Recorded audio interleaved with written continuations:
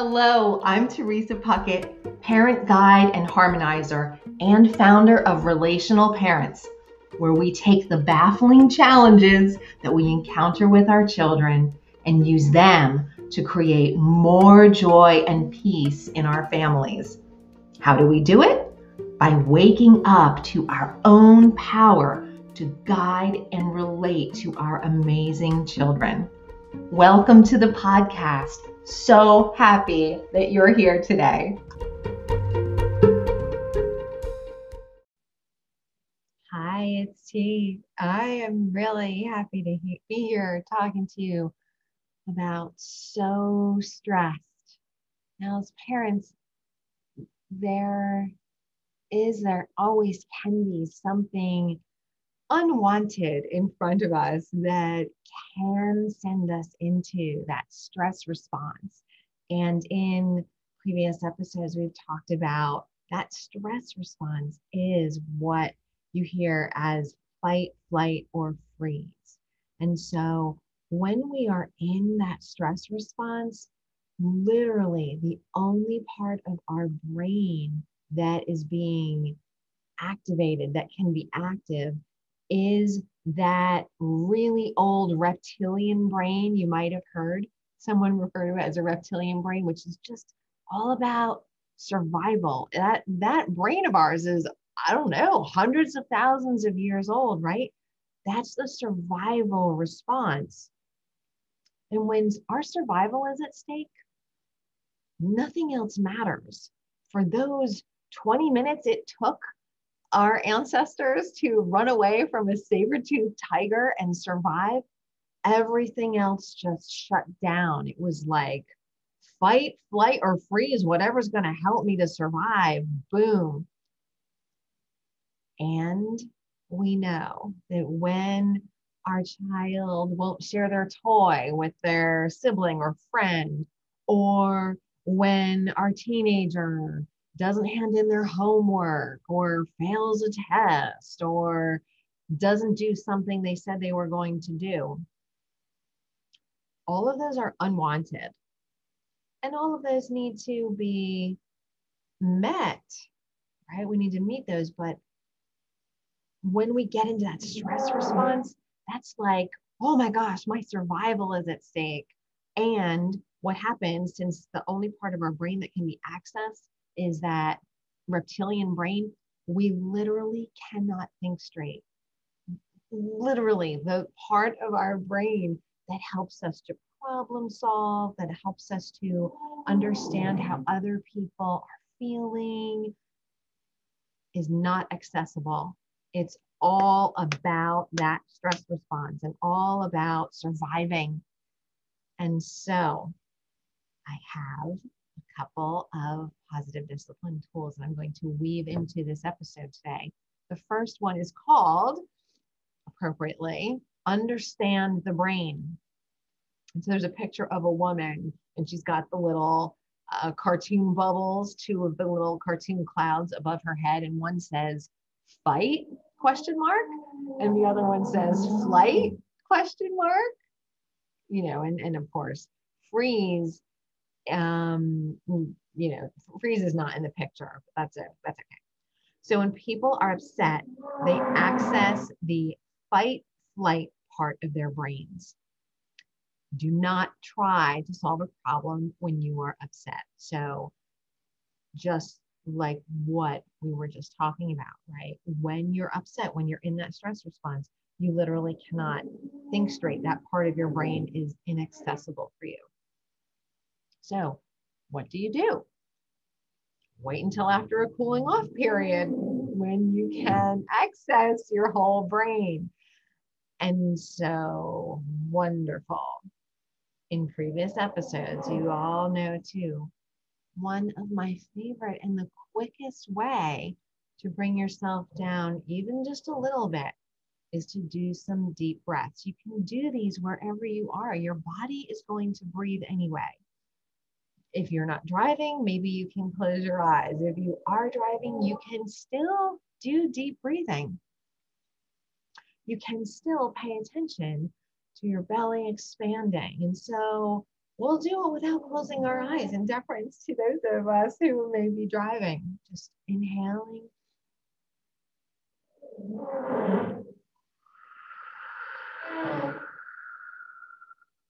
Exhaling nice and deep and slow.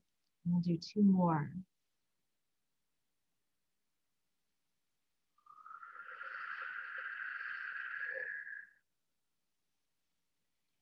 And I'm going to encourage you, if you can, again, if you're driving, maybe you can't because maybe you need both hands on the wheel. But maybe you can put one of your hands on your heart and inhale and exhale.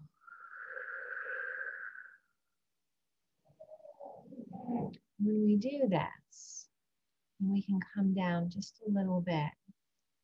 Actually, if we can get a bit more in touch with our heart, that is, it's almost like we bypass logic, we're bypassing the brain, and we're coming from our heart, which the heart is where we go for compassion and forgiveness and nurturance and support, right? And that is what we ourselves need when we are in that stress response. And it's also what we cannot offer to anyone else, let alone ourselves. We can't offer that really to our child when we are in the stress response. So we need to bring ourselves out of that stress first, and then we can help others. Kind of like when you're on an airplane and they say, in the event of an emergency, please put your own oxygen mask on first and then help those around you. The same thing here.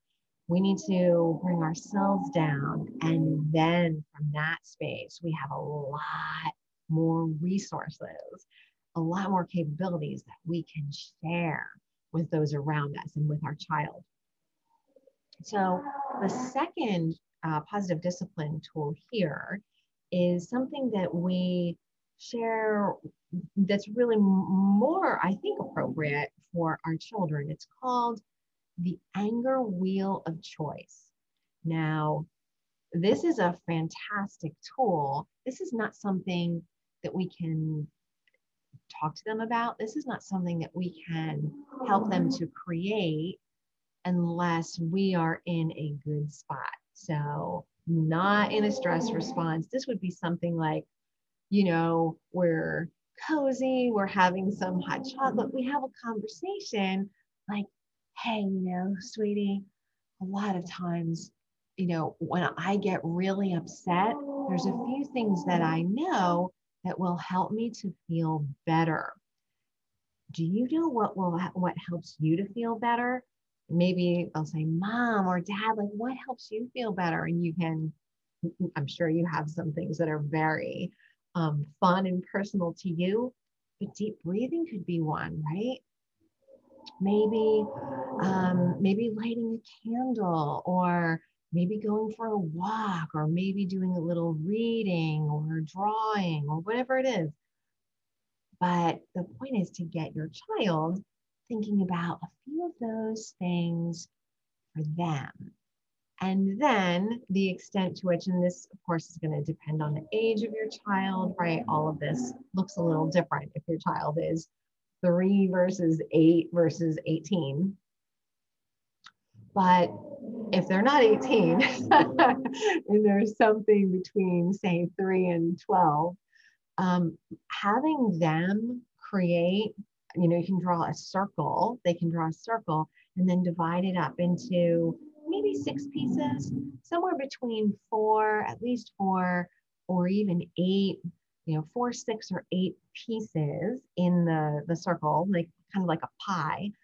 And then either write the words that describe the different things that they can do to feel better, or make a picture of them doing something. Maybe they like to kick a soccer ball or play catch, or throw a ball up in the air and turn around, see how many times they can turn around before they catch it.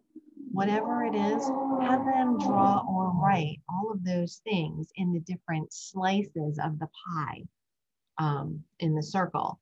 And then when they are stressed, when they are upset, that becomes a tool that they can use. And they might need your prompting at first. Could be, hey, sweetie, I wonder what is, what would be something that could help you feel better? Go to your wheel of choice. And, the extent to which I did this with my boys when they were younger, there were things in there like scream into a pillow. There were things in there like, punching a pillow. And on average, it of course depends on the child, but on average, boys are a little bit more physical than girls, although some girls are very physical too. Like for me, going for a fast walk and getting physical, doing something to get physical. And actually, when I was much younger, it was going for a run, something to get the energy out. Was an easier way for me to go than the calming it down and doing something a little more, I don't know, zen, like reading or writing, unless it was, really crazy writing where I could write anything I wanted and maybe I needed to rip it up afterwards because I didn't want anybody to read it. But that anger wheel of choice, during a time when your child is feeling calm, show him the anger wheel of choice and go over the respectful alternatives for expressing anger or upset. Yeah, and then the last thing it says on this card, when your child is angry, validate feelings and then offer a choice. What would help you now? Some positive timeout or the anger wheel of choice. And positive timeout, we've talked about that in a previous episode, going into a space, spending some time in their space that they really love. And I think the key that I would like to close with is really the energy. Whether we're talking about you because you are the one who is stressed or angry or upset, or your child is the one stressed, angry, or upset, it's the energy that we bring to that stressed feeling, the energy that we bring to the anger. How do we meet it? Just because we're angry doesn't mean we need to act out on that anger. It doesn't mean that we actually need to punch somebody in the face, right? But we can meet that anger within ourselves and not make it wrong. Like, I know I'm feeling that anger. I'm angry because she, whatever the situation was. And sit with it, walk with it, do whatever with it without making it wrong. And see what happens. At the very least, we might still be angry, but we will have come out of that fight, flight, or freeze. And if we can bring that kind of compassion and acceptance to our child, they will find it easier to move through their emotion as well. And they will begin to understand that it's okay to have any emotion. It's really what we do with it that we can have control over, and we can take responsibility for. The emotion will come, and then it's how we meet it. So I hope that this has served you. It's really served me to be here with you today. Thank you so much. And I would love, as always, to hear your experience, how this has helped you, other thoughts that you had while you were listening, and what you'd like to hear more about. So I invite you to send that on in to us at support@relationalparents.org. Thanks so much. Be well and sharing my love. Bye for now.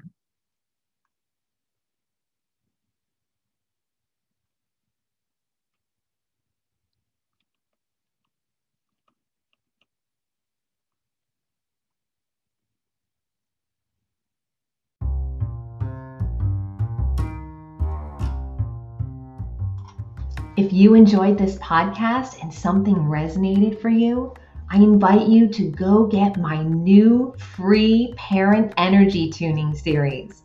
The free series includes 11 video shorts for greater connection with your child. Get it today at relationalparents.org/parent energy tuning.